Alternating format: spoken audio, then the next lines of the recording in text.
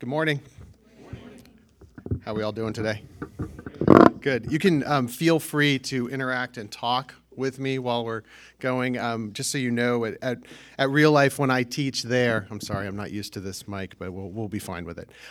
When I teach there, we do more of an interactive, kind of dialogical type teaching, so you won't distract me if you say something or have a question. I may not call on you, but you won't distract me, just so you know. I understand that you guys have been going through a series until Advent. You stopped for Advent, but you were going through a series on being the church, and that the church isn't just a place that you go to, but is actually the people that make up the church. Is that correct? Am I tracking with you? So I'm excited for you because that's awesome. That's actually something that even in my own home, we've been working a lot to try and change the language with our kids. We've been blessed with 4 children. My wife Jill is over here. Yeah, put her on the spot. And we, even on Sunday mornings, we don't go to church. We are the church. We go to a worship gathering of the people that make up the church. But even that is hard, and they catch me in that too, because it's such habit to say, "Oh, we're going to church today," and they, "No, Daddy, you are the church." You know, it's awesome. It's awesome. So as a part of that, one of the things that I didn't see in the list of what you're going to be covering is something that I want to help you with. If hopefully, as the Spirit works, it'll be helpful to you, and that is the church as sufferers. Doesn't bring in a lot of people when you bring that. You put that up on the front out there on Welsh Road. The church as sufferers, and people are like, "No thanks, I'll stay home this Sunday." But the idea is, we at Real Life, we are finishing up a series on 1 Peter, and it's all about suffering, and it has been such an amazing time for us as a family there. Last year, we started this series, and God has been so gracious to not only teach us through it, but in our lives. We've seen great suffering in that body. And you can pray for us because we've seen some incredible things. But what we've learned is that suffering is good. And we can say that because of what God has shown us and what he's taken us through. One of my closest friends, he and his wife, they had their first child, and he only lived for an hour. That happened just this last year, towards the end of the year. And they suffered. They are suffering. But it's good. And they would say that to you. If he were here today, if they were both here today, they would tell you that because of how the gospel has been displayed through that and what God has done in their lives through that. And when you are on mission, when you are living out this life, the life of the believer, of the follower of Christ, involves suffering. So my prayer for you, for this family here, is that you would be prepared for it. And that's what I'm offering to you today, is a little bit of what God has shown us through 1 Peter. And we're going to work through the passage that was read, 1 Peter 4, verses 12 through 19. And one of the reasons I want to do this is because in my life, I've never heard anyone say that the deepest and rarest and greatest joys, most satisfying joys of my life have come in times of extended ease and earthly comfort. I've never heard anyone say that. Because it's not true. That's not what people say. What is true is what Samuel Rutherford said, an old Puritan. He said that when you're in the cellars of affliction, that's where the great king keeps his wine. That it's not out in the courtyard, in the sunshine, that the good stuff happens. It's down in the depths of sorrow. What's true is what Charles Spurgeon said, that they who dive in the sea of affliction bring up rare pearls. So we look in this passage in 1 Peter chapter 4, and if you work through 1 Peter, you see that it's a lot about suffering. And Peter is saying some of the similar things that he said earlier in there. And I just want to give you a quick overview of some of that. So if you flip back a page or two, depending on your translation, to 1 Peter chapter 1, and you let's read from verse 6. "In this you rejoice, though now for a little while, if necessary, you have been grieved by various trials, so that the tested genuineness of your faith, more precious than gold that perishes, though it is tested by fire, may be found to result in praise and glory and honor at the revelation of Jesus Christ." And then go to our passage in chapter 4, in verse 12. "Beloved, do not be surprised at the fiery trial when it comes upon you to test you as though something strange were happening to you. But rejoice insofar as you share Christ's sufferings, that you may also rejoice and be glad when his glory is revealed. It's the similar thing in 1 Peter chapter 1 and in chapter 4. Peter is telling us, he bookends almost this book, this letter, with the idea of suffering. And he's saying the same thing, that suffering is for the glory of God. And that through suffering, it's not just that it leads to God's glory, but God is glorified in suffering. And that you are made better through suffering. So it's not only the end result. If I just gave you a synopsis of what we've learned there, it's not only the end result of suffering that's good, because on that day when Christ returns and his glory is revealed and we will join him in glory, that is a good thing, yes? Amen? We're awake, right? Good, okay, good. That is a good thing. That is a glorious thing. But it's true that even in the depths of the suffering, you are being made more like Christ. And that is a good thing. And it's painful and it hurts and it's hard. But if you're going to live this life as a Christian, if you're going to engage the world with the gospel, you're going to suffer. And that has to be good news to you, even though it's painful. It has to be. And that's what this is about. So let's look a little bit about how Peter shows us that you don't just survive suffering, but you actually grow in suffering. What are some of the things that he says that we should do? How should we respond in the face of suffering in this passage? Now, normally, we would shout out our answers at Real Life. That's what we would do. But I know this is new, so I'm not expecting you to do that, okay? I don't want to throw a curveball. You might not be awake yet and all that. So I'm going to just walk through some of the things. One of the things he says is, don't be surprised. Do you see that? Don't be surprised. Don't be surprised when suffering comes. He says, rejoice and be glad, which is just crazy, right?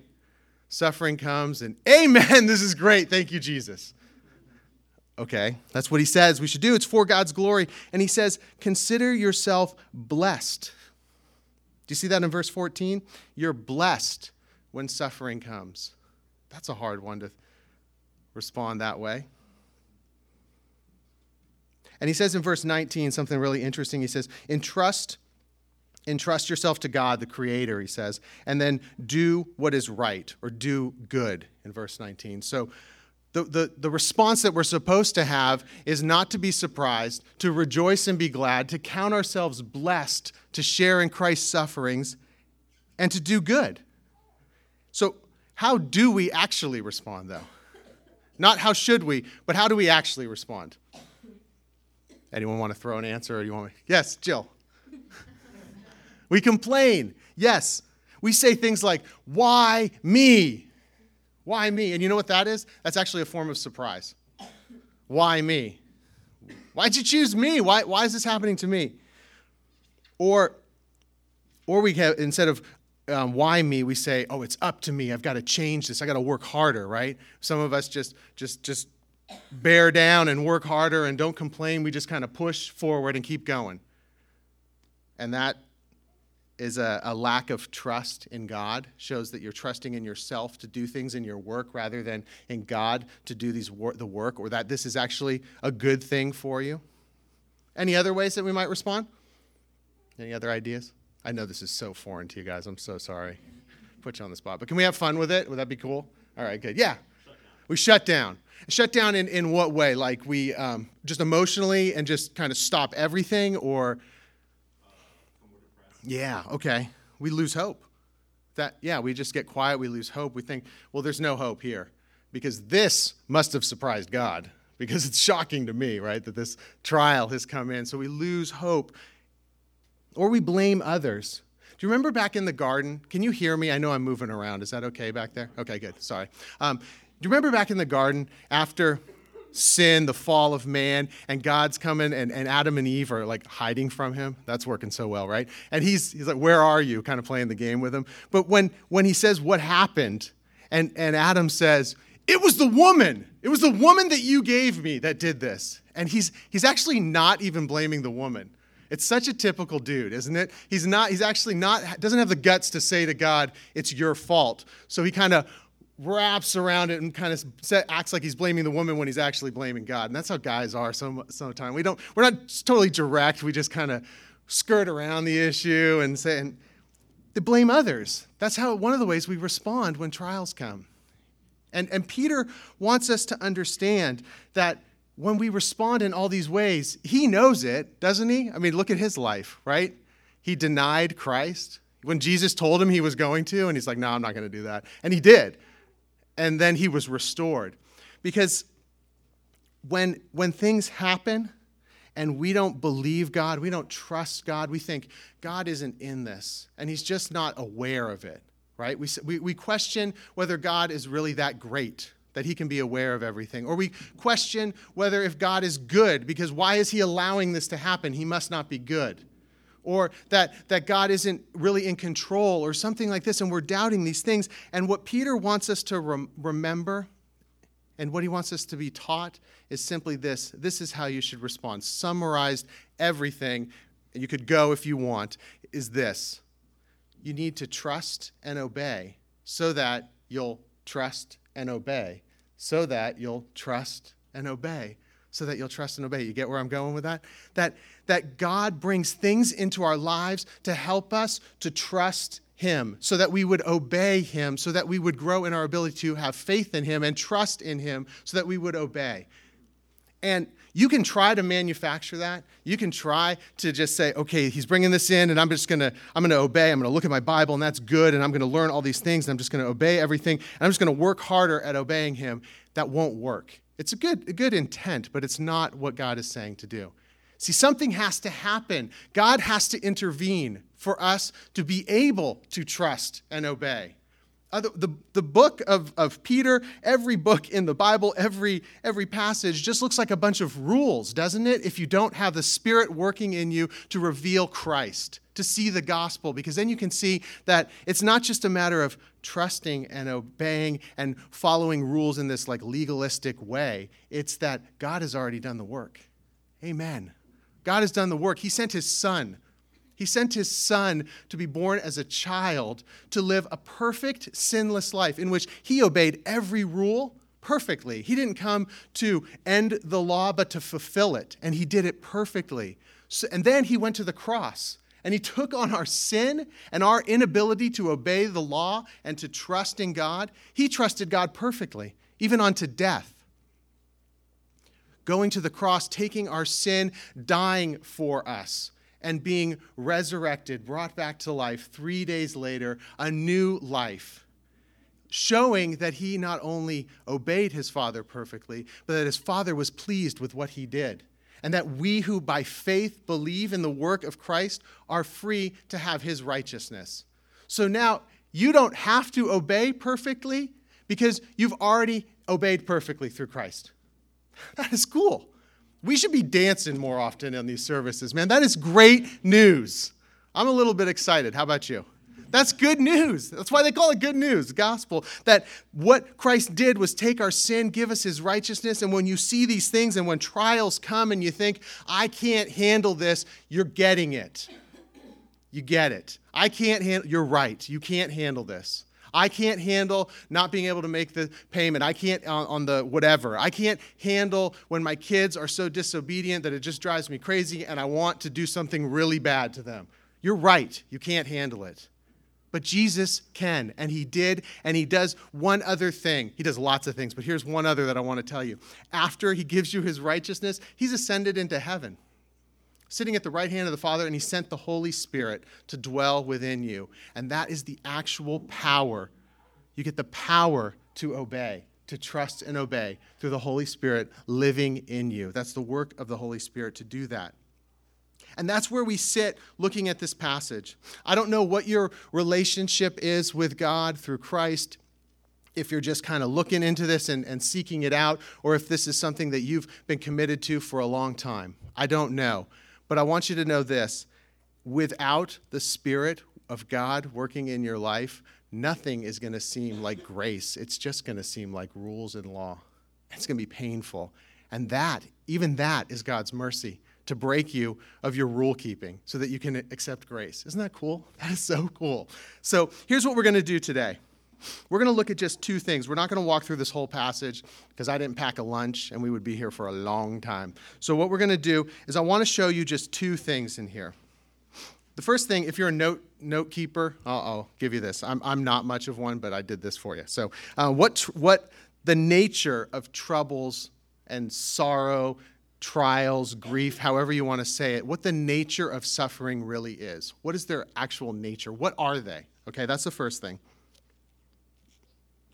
And the other thing is, what do these trials do for us? So what's their nature and what do they do for us? So what are troubles? What's their nature? Because understanding what they really are is more than half the battle. You know, we say a lot at Real Life, I don't know if you say it here, we talk a lot about that right theology, a right understanding of God leads to doxology, worship, but it also leads to biography, your life, your story, your life story. If you understand that your story is just a part of God's story and he's telling his story through your story to people around you, then you have when you have that understanding of God, it affects the way you live your life, doesn't it?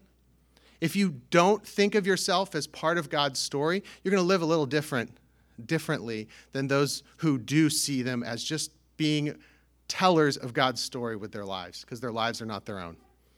So understanding what these sufferings are helps you to understand how you should live. And we have to have a good theology of suffering. That's what I'm really just getting at, okay? A good theology of suffering. What does Peter say that trials and suffering are? He says that they're fire. Do you see that? He says, the fiery trial. Don't be surprised about the fiery trial, right in verse 12 there. And this word for fiery trial is in Greek is perosis, and you might be able to hear the word purify in there, the root of the word purify. That a fiery trial is there to purify you, to cleanse you, to clean you of your impurities, and to make you more like Christ. Now, I grew up in California, and I only preface that because the story I'm about to tell you, you expect here in the Northeast from people who live in California. That said, we can go on. So I have a friend who, when I was out there, who said, you know, all these people are talking to me about getting colonics. You know what a colonic is? Okay, I'm not going to, there's not an overhead for that, right, Sibby? We don't have that. Good. But they say they get these cleanses, or they do a cleanse diet, a fasting diet, or they get a colonic and they feel great. That's what they're telling. Oh, my skin is just glowing. And I'm thinking, why do you want your skin to glow? What? I don't get this. And he's telling me all this, and he's like, I'm going to do it. It's like, really? Okay. So he goes and he does it, and I see him a couple days later, and I said, so, man, how was that colonic? And he's like, oh, dude, it was rough. They took the thing and oh man, it's painful. It hurt. I didn't like it at all. And it's like, oh, your skin's not glowing either, you know. Now, I'm not saying I'm not making a judgment on colonics. I'm just saying that cleansing, the point of this story is cleansing is painful. It's painful. It's not easy to have the impurities moved. If you're offended by that story, let me give you one that won't be offensive. Here it is. If you talk to a silversmith, do you know what a silversmith is? We don't see them around. I didn't see them in Christmas Village downtown or anything, but silversmith, the people that make things out of silver. If you ask a silversmith, how do you know when that silver is done being in the fire? Do you know what they'll say to you? They'll say something like this: when I can see my reflection in the silver, then I know that all the impurities have been burned out of it and it's ready to be pulled out of the fire. And that's exactly what God does with us, with our lives. He says, I will lovingly hold you in the fire until I can see myself in you and in your life. Praise God for that, because in Colossians and in Hebrews, there's this language of that Jesus Christ is the image of the invisible God, that he's the exact imprint of God. If you want to see the Father, you look to Christ. And if you want to be conformed more to the image of the Father, more an image bearer of the Father, which we're called to do, we become more like Jesus. And God, in his mercy and his love, he does that. He brings things into our lives that will make us more like Christ, because we wouldn't choose that route. We'd choose the ease and comfort, moving and drifting away from being image bearers. But God, because he loves us, holds us to the flames so that we will join Christ in his suffering. What was Christ as an image bearer? What did he do? He was on mission. He went and he ate with sinners. He engaged people that everyone else thought, you're out of your mind. If you're supposed to be some prophet or teacher, what are you doing? You can't do that. Even so much that they hated him and they killed him. He suffered. And to be like Christ means that you engage in the mission, you join him in his suffering so that you would be a part of his glories. I'm not saying go out there and do stupid stuff just to try and suffer. If God's called you to do crazy things to suffer, and I know some people that are missionaries in other countries and they do what I think is some crazy stuff, and all glory to God, it's awesome what they do. But I'm not saying being foolish to engage suffering. I'm saying your life will bring suffering, whether you want it or not. Rejoice because you're being conformed into the image of Christ. That's what God's doing. He wants to make us so like Christ that this body here, that 7 Mile Road, would be a bunch of little Jesuses in all their neighborhoods. In your communities, that when people rub shoulders with you, they're touching God, in a sense. They're coming closer to an image of God, that you would so fill these neighborhoods around here, wherever you come from, King of Prussia, downtown, Delaware County, Montgomery County, Bucks County, Philadelphia, that there would be little Jesuses, missionaries for Christ, sharing the gospel, not just with our words, but with our actual lives, because we would be reflections because of how we deal with suffering, how we think about everything. That's what God's doing. And if your response is always to buck against that, reject, or to turn away from it, you're not being conformed. And he will continue to bring the heat because he loves you. It'll get harder and harder. That's the encouraging word for today, okay? I don't wish that upon you. But he wants us to do that. In Genesis, when God says, be fruitful and multiply, he's not just talking about having children. He's saying make disciples. He's saying make disciples. Be fruitful. Fill the world with disciples of Christ who are being discipled by Christ and discipling others to Christ. Because in that, you see a fuller picture of the gospel. You see, in our community, if I just go and meet people in my neighborhood and I do this and I talk to them and I just started just sharing the gospel in my life with them and it was just all about me and them and talking about Jesus, I might make a disciple of Gino. I might. But if I do it the way that I think God has called us to do it with my missional community, with a group of people, and they meet my wife and my kids and my other friends from real life and people that might not even be members at real life but are just kind of in our community, they see a fuller orbed picture of the gospel. Do you see that? That's the idea of filling the world with disciples so that you show each one of them as an image bearer of God shows a picture of Christ. And the bigger the party, the greater the image. So when you're out on mission, it's not just you and Jesus. It's you and your community displaying the gospel with how you relate to each other, how you suffer for other people and with them, showing the gospel in that way, and proclaiming the gospel, of course. But the more people that do that on mission together, the better the expression or the more of God's image is being displayed. And I think that's, as you're being reminded or learning for the first time about being the church, know that that's part of being on mission. Engage people in your workplace and do it even more so in community with your family here. You follow what I'm saying? Okay. So I said the first thing we would talk about is what troubles are and what these sufferings and trials are, and their heat, their fire, and they're there to purify you. And then the other thing that we want to see is, what do these trials do for us? Well, they do three things for us. Suffering shows you what you really trust in. Suffering shows you the inadequacy of your trust. And suffering teaches you to trust in God. See, we all say, it shows, okay, the first thing is what you really trust in. It shows you what you really trust in. We all will say, I trust in God. I love God. I trust in him. And that is good. But the truth is, you don't know if you trust in God until you're in the fire. You won't know for sure. Because there are competing allegiances that you might have to different things, to things that might be good, but you've made them your idols. And you won't know about some of those until you're in the fire. A trial is when there's a separation between your allegiance to God and something else. When that is being called to be torn apart. When there's a fork in the road. And you can't find out, you can't purify silver unless it's in the heat, and you can't find out what your faith really is unless it's tested in the fire.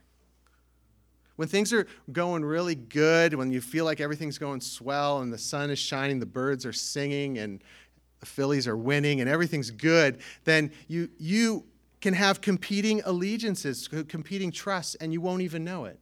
But then something happens in your workplace or at home or somewhere in your heart, and you find out, wow, I was really trusting in that. You say, I trust in God until blank, fill in the blank, is threatened. So, for example, your job, okay? You can have your job, and it can cause you can have this fire happen, the trial happens when obeying your boss might cause you to disobey God. You're asked to lie or cheat or do something unethical in your workplace. This has happened to me, and I'm sure I'm not alone in this, and it's caused me to lose a job before because I refused to do it. Don't pat me on the back. That was God working in that area, because left to my own, I would have taken the money and stayed there, honestly. That's horrible, but that's the truth. So you have this time where you find out that, hey, I can't do this. I just can't do this. And you find out, hey, my allegiance is towards God. I'm ready to sacrifice my career because I want to honor God. But those are hard things, and you won't know that your career is that important to you that you make it an ultimate thing until it's questioned or it's pulled into the fire, and you might lose it. Do you follow that? Or the opposite sort of thing could happen, where sometimes you lose your job and you stop trusting God. God's not good because he took away my job. If God was good, he'd give me work. And you start questioning God's goodness and your trust in him because your ultimate thing was your job. So that's when you're in the fire, is when these two competing allegiances are pulled apart and you have to choose one of these roads. And this can happen in relationships. It can happen in your workplace. Happens in so many things. It can happen when you're on mission. When you are living the life of a follower of Christ as a believer, and situations come where maybe your neighbor needs just basic things, like they have a financial issue and they don't have any money to buy food.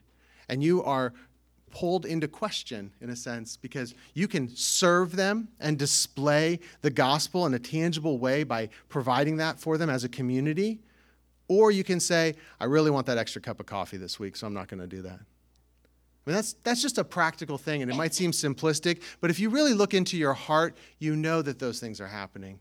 That God's always giving you opportunity to say, are you going to display the gospel with your life, with your finances, with your choices, with your relationship, or are you going to just say, I want this more than I want God? And he calls us to die. To die. I don't want to scare you away from this. I just want to be a brother and a friend who's telling you what Scripture says, that the life of a Christian is a call to death. If your life on mission doesn't feel painful sometimes, you're not living it. And that is not to be discouraging, because he says to die to self so that you would live for and with Christ. You lose this life for the sake of resurrection life. Nothing else offers that. Nothing else. That is good news. That is great. That empowers you to sacrifice greatly because of what you are, because of Christ. Do you see that? Do you see what he's saying? So mission is painful. Being the church sometimes is painful because there's greater glory in the pain and in the end result of going through the pain. So I would ask you to consider, as we're not too far into this new year, how are you going to reorientate your life for mission? What is God calling you to give up or to change so that you can be on mission? Is it the way that you spend your quiet time? Maybe you spend too much time in the books, studying one-on-one. That's a good thing. But are you never going out and meeting people in your neighborhood? We eat 21 meals a week, roughly. Could you do a couple of those with your neighbors or someone who doesn't know Jesus? Eating is a great way to just display God's love. He reminds us 3 times a day, roughly, maybe more if you're me, I like to eat a little more, that we need him. We need him to provide food, and we can give him thanks for his provision of that food because it reminds us of the greatest provision he's offered us in Christ Jesus, the reconciliation with the Father. And we can dine with sinners just like Jesus, and we can share that, and we can tell them that. And they like that. It's okay. Don't be afraid. But how are you going to do that? How are you going to suffer and sacrifice for the sake of the gospel? I'm not asking you to lose your life literally. I'm saying maybe some things need to change. And that's something you need to pray about. I hope you'll consider that. Because these trials, they cost you something. They're going to cost you either the things that you love, or they're going to cost you your faith with God, your relationship with God. You're going to see that that's not exactly where it needs to be. You know that you're in the fire. You'll know you're in the fire when you hear things like this from God, when you hear God whisper in your ear, am I here to serve you, or are you here to serve me? Am I your assistant, or are you my assistant? Am I the means to some other end, or am I the end of all your means? God is saying, what do you desire and love most? Is it me, or is it something else? What are you willing to sacrifice if I call you to it? The two ways can no longer exist, and you'll find out what you really, really have your allegiance to. And sometimes you'll find it's not God. You'll find that you love your job, you love your spouse, your child more than God.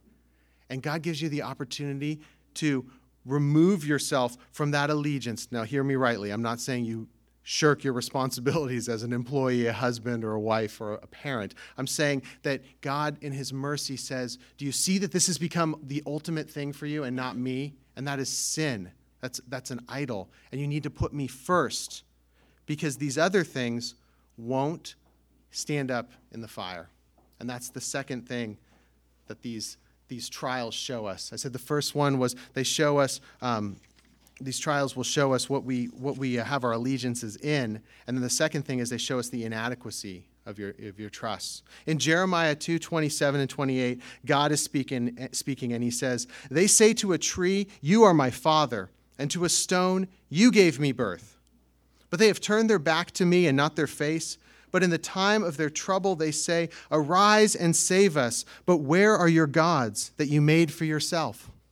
Let them arise, if they can save you in your time of trouble. For as many as your cities are your gods, O Judah.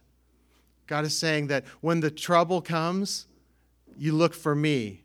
But all the other time, you're making idols out of wood and stone. And we're doing that with our lives. How do you know what your trust really is? You see, here's God and here's comfort. Here's God and here's body image. Here's God and here's sexual satisfaction. Here's God and here is social acceptance. What are you really trusting in? When you're tempted, you might say, oh my gosh, I have to go to status because I can't live a life of people always making fun of me. I just can't do it. Or I got to go to pleasure because I don't want to live a life of constantly denying myself of anything pleasurable. Do you see what you're saying, what we say with that? We're saying, I'd like to have God, but I have to have this. And that is your God. That is your God. The non-negotiables become your God. And how do you know that those trusts, those things you trust in, are accurate, that they're true, that they're reality? Well, Jeremiah says it's not on vacation that you find out that your gods won't stand up to the heat. It's in the fire. Do you see that? In the fire, all the other trusts are incinerated. They won't stand up to reality. They don't take real life. They can't hold up to it. So you say, maybe this is a situation for you. This is something we have go on at Real Life. I want to be a Christian. People say this. I want to be a Christian, but I'm single, and I don't want to cut myself off. And I know that the Bible says that I'm only supposed to marry another Christian if I become a Christian, and I look around the room and I go, whoa, slim pickings here. And then I think, look at the city of Philadelphia. I mean, how many Christians are there? And wow, I think I've just committed social suicide. And you think, oh my gosh, this is hard. And it is hard. Oh, this is the fire I'm suffering. No, you're not. You're not suffering. That's not suffering. Here's suffering. You meet someone who you're really attracted to, not just physically, but emotionally and all these things, and you have shared values, and this person says to you as it gets serious, I could never, ever will I become a Christian, follow Christ. welcome to the fire. That's the fire. Because now God's saying, what do you value most? That relationship or our relationship? You're being tested. And I ask you, how will that stand up in the heat of life? If the affections of another person are what you desire, how do those affections hold up to being sick in bed? You can be loved, but if it's just this physical attraction, how does that hold up to old age, gray hair, sagging, and just wrinkles and all that stuff? And I'm getting really depressed just talking about it, but that's real life. Where are those allegiances? How do those trusts hold up in that kind of fire? What do? They are incinerated. You see, I hear people say a lot as a pastor, and you probably have said this because I have myself at some point, or you hear someone say this to you, my life is meaningless. There's no hope. I have no joy in my life because I just do the same things every day and nothing brings me joy. And you know what you're saying? You know what the truth is? Your life is meaningless because the things you found meaning don't handle the heat of life. They're incinerated. Those trusts leave you because they're burned up. You will not always be as physically attractive as you were or are now. You will not always be as healthy as you were or are now. And when those days come, what is going to hold up? See, if life has its meaning in what you think about yourself or what other people think about you and not in God, you're going to lose and you're going to be depressed at some point. If you think about yourself enough, you'll become depressed. You could try it, but I wouldn't encourage you.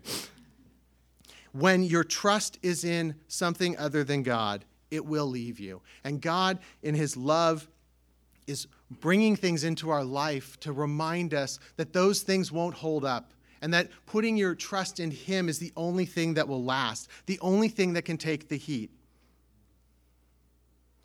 In 1555, there were a lot of Christians being martyred in England.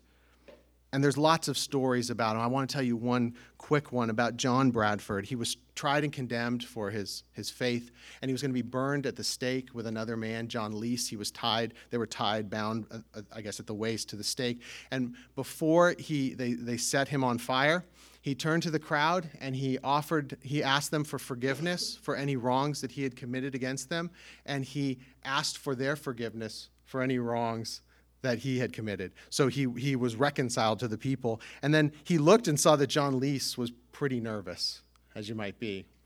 And he turned to him and he said, "Be of good comfort, brother, for we shall have a merry supper with the Lord this night." And they raised their hands into the air and they prayed to God, praising him for their lives as the fire consumed them.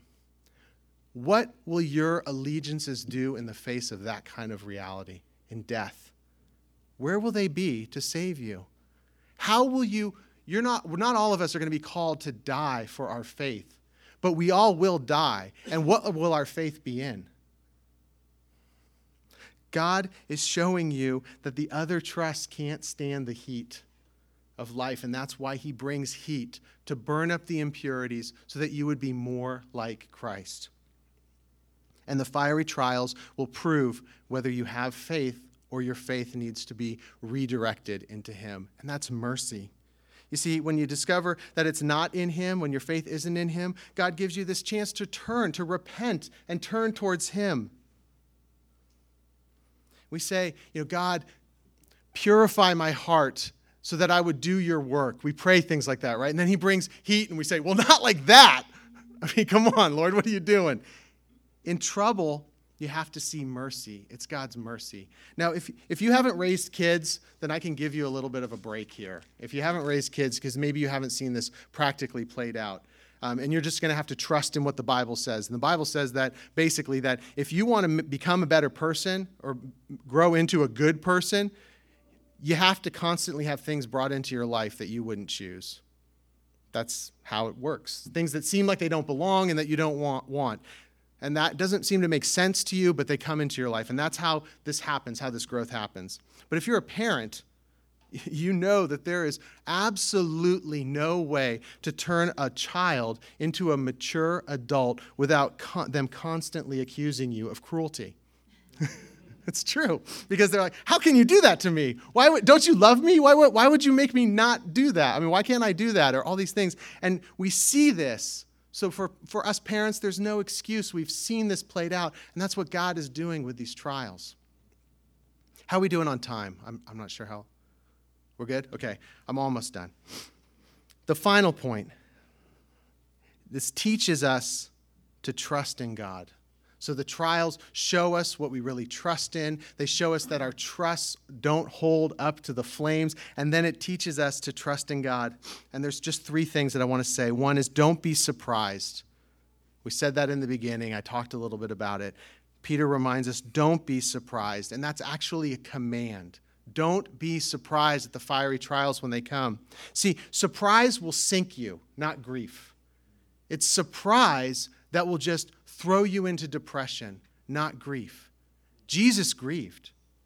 He grieved. In the Garden of Gethsemane, he was weeping and sweating blood. He was asking, if there's another way, Lord, let's do that. Me not going to the cross would be A-okay with me, Father, right now. But if that is your will be done. He trusts and obeys. But he wasn't surprised because he knew there was a plan. And in your life, when things happen, when stuff that seems bad and is painful, don't be surprised. Rejoice, it says. Not as a masochist. I love the pain, hit me again. That's not what you're saying. But because you're walking in the actual steps of Christ. As you suffer, he suffered, and so do you. You're part of the family. So grieve, but don't be surprised. And the second thing that Peter says here, that how we need to trust in God, is to obey. When trouble comes, it's easy to stop praying, isn't it? It's easy to stop showing up on Sundays when things are hard. I'm just not going to go gather with the family. It's easy to not go to your soul care groups. It's easy to just stop serving people, to go inward and self-pity, get off mission, and start committing what I would call escape sins. Those silly little things that you do that you wouldn't normally do, but they just feel good temporarily, so you do them because you're depressed. When a surgeon is working on a patient, you need to sit still.